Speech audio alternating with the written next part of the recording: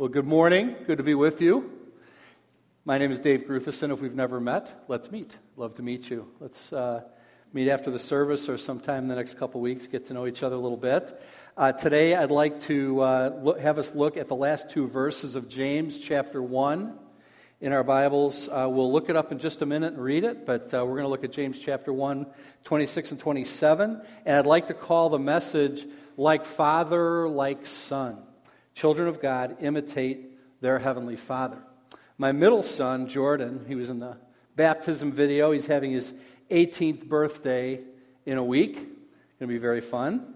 He, out of all my kids, looks the most like me, resembles my appearance the most. I'm really sorry about that, Jordan. And he shares some other things. He has my hilarious sense of humor. At least that's what I think it is. And see?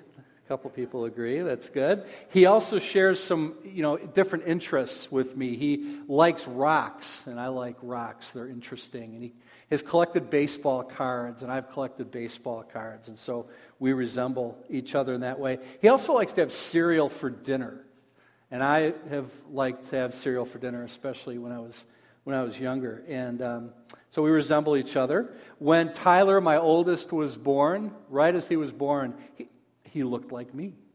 I couldn't believe it. Jordan looks the most like me out of my kids. So when my daughter Talia was born, my prayer was, oh, please, Lord, let her look like Crescent, my wife. And other people were praying for my kids, and I was blessed. And they even said, oh, Lord, let her look like Crescent. They didn't want the resemblance to be me.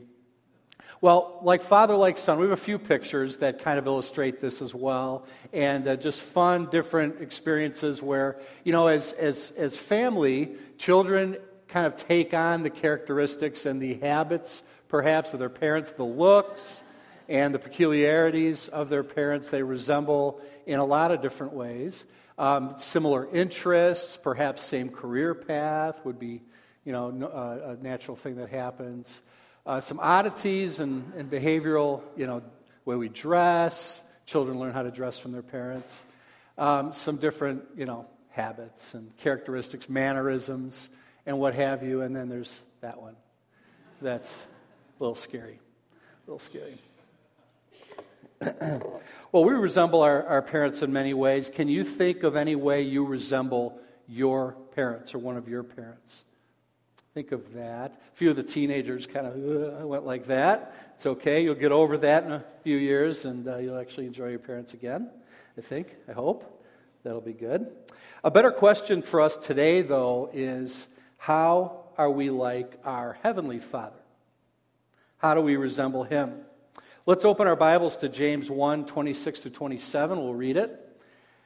The letter of James is going to help us today by suggesting that if we are truly God's children, we should resemble our Father in heaven.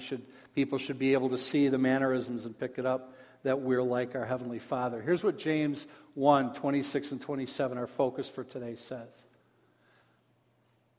If anyone thinks he is religious and does not bridle his tongue, but deceives his heart, this person's religion is worthless. Religion that is pure and undefiled before God the Father is this: to visit orphans and widows in their affliction and to keep oneself unstained from the world. James kind of takes it to us there a little bit, doesn't he? Let's pray together and we'll get into it.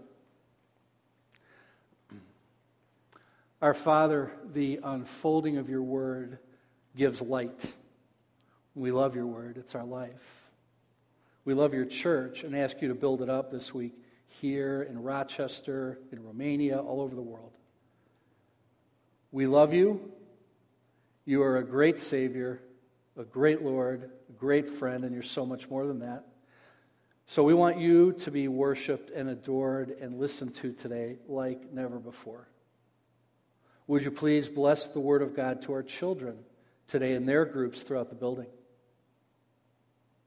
Would you produce in them a love for God and people that is unprecedented and that will bring you great glory? Lord, may your word carry weight with us today here in this worship center. May we humbly receive it, and may you bring clarity and power to it. This we pray in the matchless name of Jesus our Lord. Amen.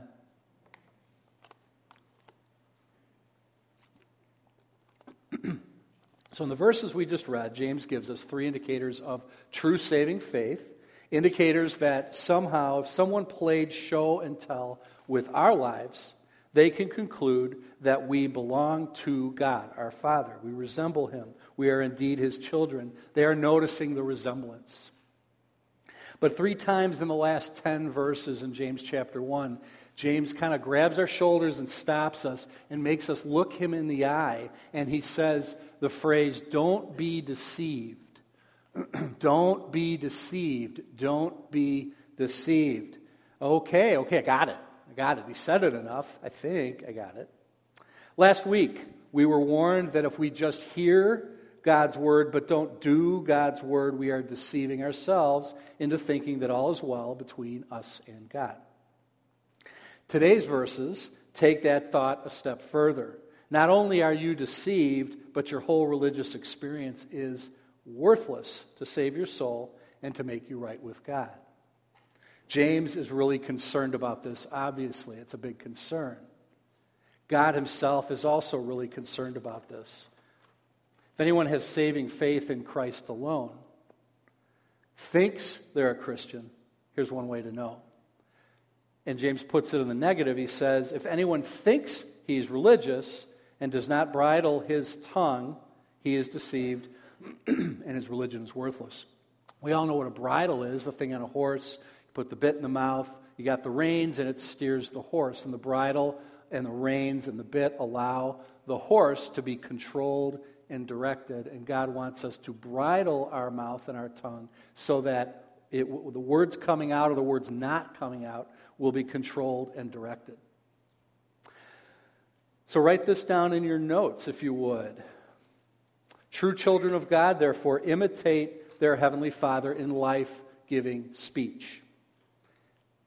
If we're in His family, we're going to resemble Him in the way we talk, in the things we say, and the things we don't say. We imitate our Heavenly Father in life-giving speech. So I want us to listen to these words about God, about what He says, and words from God directly to get a sense for how God speaks and what happens with the words that He uses. And these are all from the Bible. In John 17, it tells us that His word is truth. We know everything that comes out of His mouth is true. Romans 2 tells us that His kindness leads us to turn from our sin. His words cause catastrophically positive change in us if we listen to Him, have faith. Deuteronomy 32 tells us that these words in the Bible aren't just idle words for us, they are our life. Joshua 1:9, God says to us, I want you to be strong and courageous because I am with you wherever you go. God's words cause us growth and cause us strength. Psalm 119:105, your word is a lamp to my feet and a light to my path. You help me see where I'm going and avoid the pitfalls. John 6 tells us that God alone, Jesus alone, has the words of eternal life. Psalm 119 says, turn my eyes from worthless things and give me life through your word. God himself told us in Isaiah 43, for I am the Lord your God, the Holy One of Israel, your Savior, because you are precious in my eyes and honored, and I love you. Others pile on this nature of God to have life-giving words. His words are like treasure. They taste like honey. His testimonies are my heritage forever. They are the joy of my heart. This is what our Father is like. God speaks and worlds pop into existence. Lives are coming into being. Eternal life is granted. Overwhelming kindness and forgiveness is extended. My encouragement would be enjoy His words this week. Get into His word and enjoy them. Bask in them. See how good they are. See how great they taste. Try Psalm 119 on for size. The biggest chapter in the Bible lists over 100 verses that will tell you about God's word and God's words. Now, we contrast this with what James says about humanity's use of words. In James 3:8-10, this is how James describes our speech. He says, our tongue is a restless evil, full of deadly poison, in contrast to God's tongue. With it, our tongue, we bless our God and Father, and with it we curse people. From the same mouth come blessing in cursing, these things ought not to be so.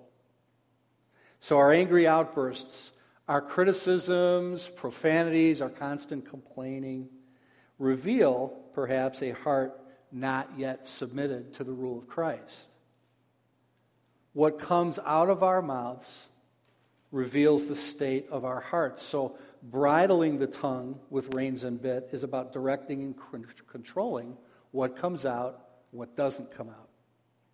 And so that Ephesians 4:29 describes us that our words benefit those who listen. Write these 4 things down in your notes. In which of these areas might you need to bridle your tongue? In which of these areas might you need to bridle your tongue? Maybe it's at home. Maybe it's during conflicts, arguments, and such. And 2 other areas we'll touch on briefly. Maybe it's in the political arena. It's politics, election season. It's getting pretty ugly out there. And maybe even in race relations. The racial divide in our country. In which of these areas might you need to bridle your tongue? So the Bible's full of godly wisdom. I'm going to read you a few verses here that'll help us keep our mouth bridled and in check. And you think, which of these can you use today in one of these areas? In Proverbs 10, it tells us, when words are many, sin is not absent. Be sensible and turn off the flow. I love that version. It's very vivid in the way it's written. How many talkers do we have in the room? I'm a talker. Consider yourself a talker. Okay. How many listeners say, yep, they're a talker? How many listeners do we have? Okay. Talkers and listeners. That's a talker verse, isn't it? When words are many, sin is not absent. Be sensible and turn off the flow. Here's another talker verse. When a fool keeps silent, even he is thought of as wise. A lot of wives just elbowed someone else sitting next to them. I'm not sure. No, that would never happen. Maybe it's Ephesians 4:29 that we could use in our conflicts or even in our political discussions. Use words that benefit the situation and benefit those who listen. Remember, whatever you say or do, do it all in the name of the Lord Jesus. As I go into work and hear politics talked about or race issues talked about or at home, I am representing Jesus in my speech. Give thanks in all circumstances. Where can we apply that? I like this one. If you're going to brag about anything, brag that you understand and know God. And then the one that James gave us just a few weeks ago, be quick to listen, slow to speak, and slow to become angry. Which of these can we apply? Now, in the last year or so, the most antagonistic speech that I've heard, where people are quick to speak, slow to listen, and quick to become angry, whether it's on social media or just in side conversations, are in politics and racially related issues. It seems to heat up fast, and it seems to get angry quickly, and barbs are thrown very quickly and dramatically. If you don't agree with me, man, I'm going to take a piece out of you. What I would say is, we as the church, let's set a different tone. It's time for us to set a different tone. Even among Christians and social media, it doesn't look so pretty out there. If we get disagreed with, we lay into these things pretty hard. Let's represent our Father in heaven well and set a different tone during the election. Can we and should we? Absolutely. This is an odd political year. It's not easy to stay out of the fray, but our King is set. The Lord Jesus is on the throne. He's not going anywhere. In that sense, our election is over a long time ago. His rule is secure. Our lives are being governed righteously and justly by Him. My encouragement to me and you is keep yourself in play as a witness. Keep yourself in play. Had an opportunity to talk with a person that I know a little bit, and this person is about as diametrically opposed in everything, in every issue from me. Politically, relating to God. I got to tell her that I took a job last July at Harvest Bible Chapel as the adult discipleship pastor, and if you want to become a disciple of Jesus, I'll help you. And she just looked at me and shook her head like, oh, okay. But then we started talking about, she made a comment about one of the political candidates, and I could feel, oh no, here we go. You know, my blood started to pump a little bit, and I decided, quick to speak, or quick to listen, slow to speak, slow to become angry. So I listened to her go on to her thing. I didn't counter with my thoughts or any of that. And it was blessed because at the end of our conversation, she looked at me and said, I can talk to you about this. It's rare that I can talk to somebody who doesn't see eye to eye with me. And I felt like, good, I got one in my victory column. I kept myself in play for further conversations about more important things like Jesus and the gospel. Let's keep ourselves in play as a witness for our King by being slow to speak, quick to listen, slow to become angry. If Christ isn't ruling our lives as evidenced by our speech, what difference does it make who wins the election and rules the country? Now let me just make a comment about the racial divide in our country, because our society isn't going to fix this. The government isn't going to bridge the gap. The only significant progress that can be made will be made through the church, the body of Christ, where all nations and all people groups find justice and common ground. Now, in my case, it's important, being a white man, that I intentionally make friendships and engage in conversations with people of color. Not to engage or debate issues, but to extend friendship. To listen, to ask questions, rather than talk and tell stories. To share my opinion quickly back with somebody, or, however it's going to go. I don't know, and so I need to ask questions. I believe progress can be made one conversation and one relationship at a time with people of different races, building friendships together, being quick to listen, slow to speak, and being slow to anger. Now, the words of James are hard to shake. They're pointed, and they're coming at us because James is very concerned about us and our spiritual state. They're pointy, and if he says to us, if anyone thinks they're religious and does not bridle his tongue, he deceives his heart and his religion is worthless. Oof. So write this down. How do you know when you are being deceived? He warns us about being deceived. How do you know when you're being deceived? The answer is you don't, or you wouldn't be being deceived, right? Who do you listen to? Who do you listen to? Who speaks into your life? Are you a teachable person? Who is close enough to you to speak truth and love into your life? The way it works is if it pops into our head, it must be true. We just kind of, I thought it, therefore it's true. And we start to do it, we start to say it. So that starts us down a path of self-deception when it just pops into my head and here I go. And so I want to make a small group plug now. If you're not in a small group, this is your time. It's time to get into a small group. Don't be isolated in your discipleship. Learn from and listen to others. Help keep each other walking with Christ and listening to Him. Talk to me or Ken Henley, call the office, check the friendship register, all kinds of different ways, and pursue a small group this week. Operators are standing by. Call now. The first 50 will receive a Ken Henley bobblehead doll. I would like a Ken Henley bobblehead. If I would tap his head, I bet his head would just kind of go like that. Seriously, though, small groups are the way here at Harvest to guard against our blind spots that form very quickly. We're meant to live for Christ in community, with others, in part because they can see what we can't see in ourselves. So don't stay isolated. If you're already in a group, which many of you are, let me encourage you to get beneath the surface in your mutual ministry time especially.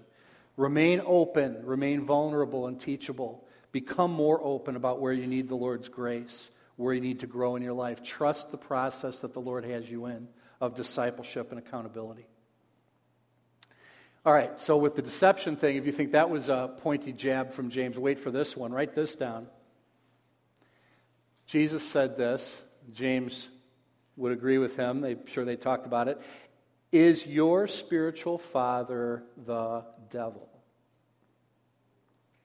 Is your spiritual father the devil? This is where the passage is taking us, so we're spending a lot of time in it, where we're evaluating and taking a hard look at our actions. Does it match up with our stated beliefs? Jesus' words are life-giving. James was very concerned about our self-deception. But Jesus' words sting because his life-giving words also include warning. And this warning is found in John chapter 8. Jesus said this to the Jews who believed in him. The Jews who believed in him, this is a conversation they had with Jesus. Jesus said this to them, "My word finds no place in you. I speak of what I have seen with my Father, and you do what you have heard from your father." They said to him, the Jews did, that believed in him, "We have one Father, even God." But Jesus said, "If God were your Father, you would love me, for I came from God because he sent me. Why do you not understand what I say? It is because you cannot bear to hear my word. You are of your father, the devil, and your will is to do your father's desires, because whoever is of God hears the words of God. The reason why you do not hear them is you are not of God." What would our response be? What would your response be if Jesus said that to you? If Jesus said that to me? Now, the Jews who believed in him, their response was to call him demon-possessed. Their response was to pick up rocks so that they could stone him to death. Would yours be to call on him to help you? "Oh, Jesus, I don't want my father to be the devil. I don't want to be deceived. Help me. I call on your mercy." Would you call on his mercy and his wisdom? Would you humbly accept the implanted word from the Bible, which is able to save your soul?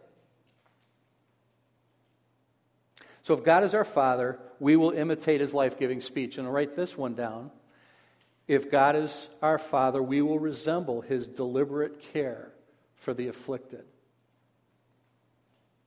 James 1:27 tells us, "Religion that is pure and undefiled before God, true saving faith, is this, to visit orphans and widows in their affliction." To visit orphans and widows in their affliction. Let's look at a passage from Deuteronomy 10. This one I'm not going to just read to you. I'm going to put up on the screen, and then I'll read it to you. But notice God's character, the greatness of God, and what he is all about. This isn't what we see in a human ruler typically. His greatness is beyond description, and yet look at his heart come out. "For the Lord your God is God of gods and Lord of lords, the great, the mighty, and the awesome God, who is not partial and takes no bribe.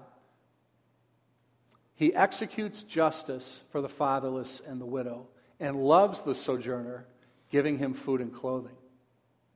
Love the sojourner, therefore, for you are sojourners in the land of Egypt." In the ancient world, a sojourner was a foreigner or a temporary traveler, a person that in that culture had nowhere to go. Maybe they're short on food and water. They probably wouldn't know where to stay. They could have been robbed or attacked on the way. They were on their own. They were vulnerable, and they were at the mercy of the people in the town where they entered.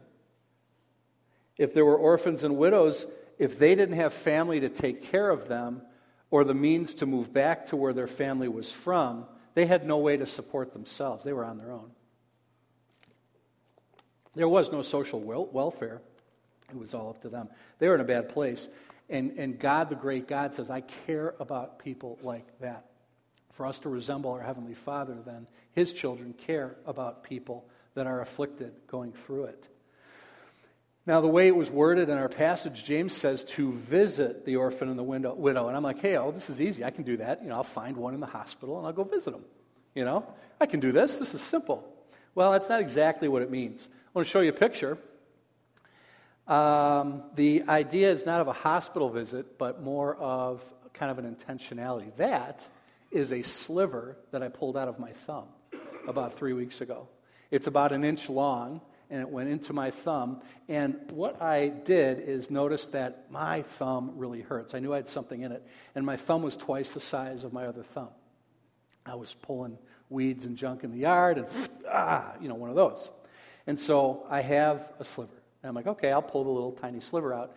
And so I couldn't get it out. The next day I'm playing with it, and I'm looking at it, and I'm deliberately trying to alleviate the suffering. I'm afflicted. My thumb hurts. And it's twice the size, and it's hot red, that whole thing. I got to get this thing out. So I'm playing with it, and all of a sudden I see a little piece, and after about 5 minutes of that, it took me about an hour total, but I pulled this thing out of my thumb, I'm like, whoa, when is this thing going to stop? So I think that's pretty cool. I wish I would have kept it, but I did keep the picture. So you can see what a tough guy I am. But that's the idea of visit the afflicted or the orphan and the widow. Deliberate action that alleviates suffering, that brings help and hope wherever possible. This is what God's children do because this is what their Father does. So write this down, and I'm asking you, please write this down. Christ's compassion, because it's awfully important to look at Christ's compassion, it was a costly one. It's a costly concern. Christ's compassion was costly. It wasn't easy. We know that he stooped so far down to help us in our despair and our doom and our sin. We know that enduring the cross in spite of that, how do you be God and then become us? How do you do that? That is compassion beyond our understanding. But enduring the cross was even a joy for him. For the joy set before him, he endured the cross. His love for us is beyond great, and his care is related famously in these following verses. 2 Corinthians 8:9 tells us, "For you know the grace of our Lord Jesus Christ, that though he was rich, yet for your sakes he became poor, so that you by his poverty might become rich." That's what he did for me. Isaiah 53, 4 through 6, "Surely he has borne our griefs, carried our sorrows. He was pierced for our transgressions, crushed for our iniquities. Upon him was the punishment that brought us peace, and with his wounds we are healed. All we like sheep have gone astray. We have turned every one to his own way, and the Lord has laid on him the iniquity of us all." And then Ephesians 2, 4 through 5 tell us, "But God, being rich in mercy, because of the great love with which he loved us, even when we were dead in our sins, made us alive together with Christ. By grace you have been saved." This is dramatic. Just the adjectives can't come fast and furious enough to describe the compassion of Christ and the compassion of our God. We read those verses because we want to show them off this morning, don't we? A summary of his outreach to us when we were his enemies, that's what he did for us. When we were lost, that's what he did. When we were condemned, when we were helpless, when we were of no use to him whatsoever, that's what he did for us. And that's the stir in a child's heart, resembling his father or her father, that wants to do the same thing, a deliberate care for the afflicted. Now, he gives much. His compassion cost him much. Is it right for his children to take from him and hoard it for ourselves? Pure devotion back to him looks like a deliberate and costly care for the afflicted. I just got a new basement in the last year in my house in Indiana. Nice. And as I read this passage, I wonder, what am I known for? Am I known for tithing, sacrificial giving, meeting needs, demonstrating compassion? Or am I known for my fuzzy carpet in my basement? How about you? Are you known for more for your activities and your stuff, or for works of compassion? Now, our impact individually, usually, it comes together most corporately or together, like in the church here. Harvest Payless reaches out. We're a part of a church that does demonstrate compassion, and we want that to continue to build and swell and be known for it. We're spreading the compassionate hope of the gospel this week in Romania. People that are lost without Christ in Europe, and we're reaching out. That's good. We helped to start Harvest in Rochester, New York. We continue to look for ways to help them and other churches to get up on their feet and be strong. That's very good. We give a significant chunk of our yearly budget to church planting around the country, around the world, helping to meet physical, spiritual, emotional, financial needs. That's good. We have small groups set up at our church to better care for our people in good times and bad times. We have a benevolence fund that helps many in our church when they face physical and financial needs. That's good. Right now, there's an orphan care meeting going on in the building. Hope that goes crazy. That's good. The Father's heart is big, like Father, like Son, so His children's heart have to be big for the afflicted as well. Deliberate care. Doing, not just talking. May our Father make our 6-year-old church mature like a 60-year-old church in this area and be a compassionate force for His glory. So James is concerned. He wants us to know that so-called faith that doesn't produce action is unable to save us. It's worthless. So he gives us these 3 areas to evaluate our life, to see if we are a child of God. Are we imitating Him in how we use or don't use our words? Do we bear a family resemblance to Him in deliberate care for the afflicted? And then you can write this down. Are we demonstrating a visible devotion to God? Keep yourself unstained from the world. Are we demonstrating a visible devotion to God?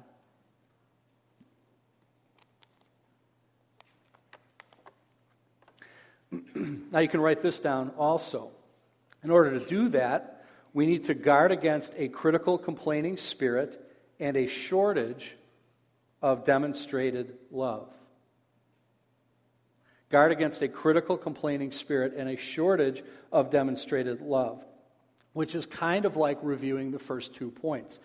Part of the way we keep ourselves from being stained or polluted by the world is pay attention to the first 2 points. Let's make sure the world's influence doesn't come out of our mouth. Let's make sure that the world's influence doesn't come out of our heart into the lives of other people, but that God's influence comes out of our mouth and comes out of our hands and feet. So pay attention to the first 2 instructions. Demonstrate love. Don't just talk about it, right? Guard against a critical, complaining spirit. So bridling our tongue means, at least in part, replacing criticism with love. Replacing complaining with gratitude. So pray about it more, complain about it less. Visiting orphans and widows in their affliction is a way to guard against a shortage of demonstrated love. Because actions always accompany faith. To have the life of God in us and remain unchanged is unthinkable. But now, I've said enough so that even in my spirit, what do I do if I can't pull this off? What do I do if I can't do this? We face a constant issue of commitment and loyalty. Constantly, the world is battling for our commitment and our loyalty and pulling it away from God. And we're up against the highest standards in the universe. God demands perfection, right? And He wants His children to be perfect as He's perfect. We're bombarded daily to have fun without God, to make decisions without God, to build relationships without God, and to solve problems without God even being involved a little. Unstained from this world. I forget. I get complacent. I put created things in the Creator's place. A recent attempt to love the afflicted even didn't work out so well, and it revealed my heart and where I need God's touch. So I was, not that long ago, a few years back actually, I bought an extra lunch. We were at a place where we were feeding people that needed lunch, about 300 people. And after that, there were still people that hadn't had lunch. And so I thought, I'm going to care. And so I bought a second lunch. I had my lunch, and then I went and I was looking for someone who might need a lunch and try to give that person that lunch. And I thought, this will be a great way for me to show the love of Christ, because I love God so much and I love people so much that I'm going to serve, and this is going to be great. And so sure enough, coming down the alley very quickly at me was a man who wanted my lunch. And I was like, cool, this is my opportunity. So he's coming at me, and he came up to me, and I had my box of Popeyes. There's a Popeyes restaurant right by this place, and I opened it, and he didn't say a word to me. He just started grabbing the food, tossing the biscuits, and took off down the alley. And I'm like, this isn't what I signed up for. Where was my warm fuzzy? What happened? I'm supposed to be blessed, and he was mean. And you felt funny. And what it did is it opened me up, and I said, I didn't love him. I loved me. That was my problem. I loved me. I wanted to feel good about myself. I didn't care about him. I didn't care what God wanted. I loved me. I didn't love God. How am I going to demonstrate care when my heart is so conflicted? If it's left up to me alone to do this, if it's left up to you alone to do this, we're in trouble. Jesus said to us something very, very important. Well, a lot of things, but one thing he said was, unless you come to me as a little child, you can't go to heaven. And so, you look at a little child, and how does a little child approach their parent? A little 2-year-old, little 3-year-old, they love their parent, and they demonstrate it by they want their parent and they need their parent. And so Jesus says, if you don't want me or need me, how can you go to heaven? Makes sense? And so as we apply our Father, and I'm not a 50-year-old child of my Father, I'm like a 3-year-old child of my Father. And my attempts to bridle my tongue are like my 3-year-old scribbles on a page. And I hand it to my Father, and it's a mess. But he loves it because it's for him. And over time, as I continue to show him my scribbles, he'll take my hand and teach me how to color in the lines and work with me and make my attempt more beautiful. Also, when we want our little kids, our 3-year-olds, to do something, we don't write them a letter and send it to them and say, go clean up your room. We don't write them a letter and say, go clean up the backyard. We do it with them. We go with them. We teach them how. We show them. We do it with them. So we take our little 3 or 4-year-old, our 5-year-old, into the backyard and show them that we cut the branches and put them here, and they help us, and we do it with them, and we show them. And when they're going to do something dangerous, we stop them and show them again. When it's time to put away dishes or clean your room, we do it with them. And that's what our Heavenly Father does. And that's where the strength and the power for us to live this way comes from. So write this down in your notes. Through the Holy Spirit, commands are turned into promises. Through the Holy Spirit, commands are turned into promises.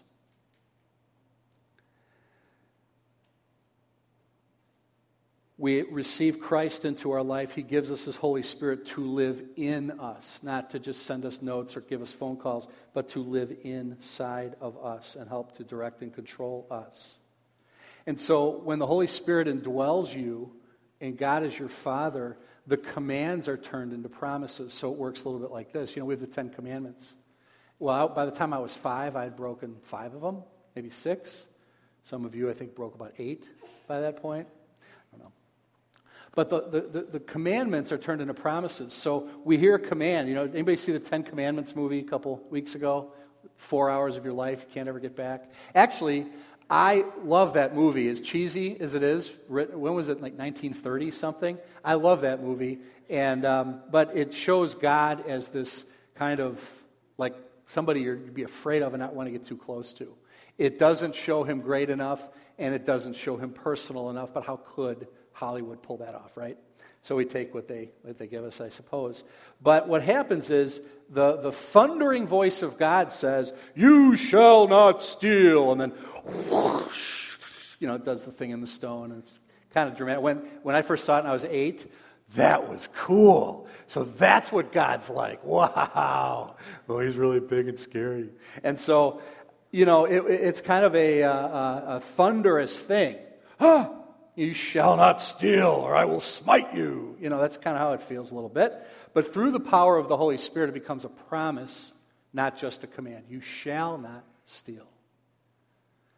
You shall not lie. With the Holy Spirit working His good will in you becomes a promise. You shall not lie as we let the Lord direct us and guide us. He purifies us. He helps us. He helps us fight the sin and the evil that lurks inside of us. So what I'd like to do as we start to head to the end is I'd like us to look at James chapter 1 together and do a little survey. We're just going to look at the Lord working in and with and through His children. It's all over the place. We have these commands, right? We have, guard your tongue, and we have, obey the word, do it, don't just hear it. We have all these commands in the Scripture, but we also have woven in there the hand of God and the grace of God, the gospel of Jesus, woven throughout James chapter 1, and it's important for us to see that, because that's where we're going to get the strength and the power to live His way. So He's working in us, He's giving us new desires, and we see the gospel in verse 18. Of His own will, He brought us forth by the word of truth. What that means is God on His own saw us and brought eternal life to us. And He brought us forth means He's birthed us. He's given us new birth. Those of us who have put our faith in Jesus Christ, God did this. He gave you new birth, and now as His children, you begin to bear a resemblance to your Father. So, and the evidence of this happening is found in our speech, found in our compassion, found in our holy living. He is doing this with us. He doesn't just throw a letter at us and say, do it. He's with us, helping us, just like we would with our young children. So in verse 1, look at verse 1. James, a servant of God and of the Lord Jesus Christ. I kind of run through sometimes the openings, but that one caught me. James, a servant of God and of the Lord Jesus Christ. How did that happen? God made him something he wasn't before. Before, he and you and I were God's enemies. Now we work for Him. That's a pretty dramatic shift. We were God's enemies. We were lost. We were dead in our sins, and now we work for God. How cool is that? In verse 3, notice that He tests us, and He has a workout plan. He brings trials and wants to embrace this. He wants us to embrace this training. He's going to put us through a training program as His servants, and He wants us to embrace it by joyfully worshiping, walking, and working for Christ, even during hardship. In verse 5, look at verse 5. He gives us something we never had before and we couldn't generate on our own: godly wisdom. In verse 12, He promises us an unbelievable future. He's going to give us, as we persevere, the crown of life. That's a wildly, unbelievably dramatic change in identity. Once we were not a people, now we are the people of God.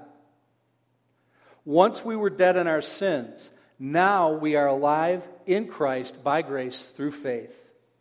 Once we were His enemies, and now we've been adopted into His family, His children. This is what God is doing in His children, so that we have pure speech, we have compassion, we have personal holiness. In verse 17, look at this. He gives us everything good in our lives, everything we need. Anything good that comes into our life is from Him. And so that kind of reminds us, you might say it like this. He gives us these good things so that our appetite for God increases, and so that we don't feed on the junk food of the world and lose our appetite for the feast that God has for us. Verse 21, he plants the word of God into our soul and tells us, don't just listen to it, do it. You'll be prosperous and successful if you do. So the truth of God is in us, and we cultivate it, God nurtures it and waters it. He helps us garden it. As we participate in God's word, it grows and takes over more and more. So God is working like crazy to produce a love in us that proves our faith in Christ. He wants our full attention, our full participation, our full cooperation, and, live into your new identity. He's made you his servant, so serve him well. He offers you wisdom, so ask for it. He's planted the word of God in you, so cultivate and feed it. He's made you, he's adopted you as a child. He's the king, so you're a princess or a prince. So live like a prince or a princess, not like the beggar in the gutter that you once were.